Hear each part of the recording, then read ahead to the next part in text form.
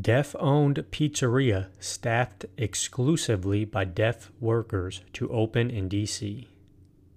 A new pizzeria owned by a deaf couple is set to open next spring in Washington, D.C.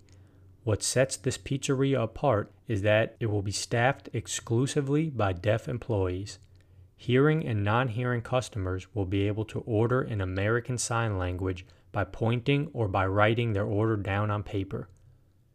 The communication service for the Deaf Social Venture Fund has invested several $1,000,000 in this pizzeria and other deaf-owned businesses in their effort to raise the employment rate among deaf people from its current 48%. Story found via The Washington Examiner.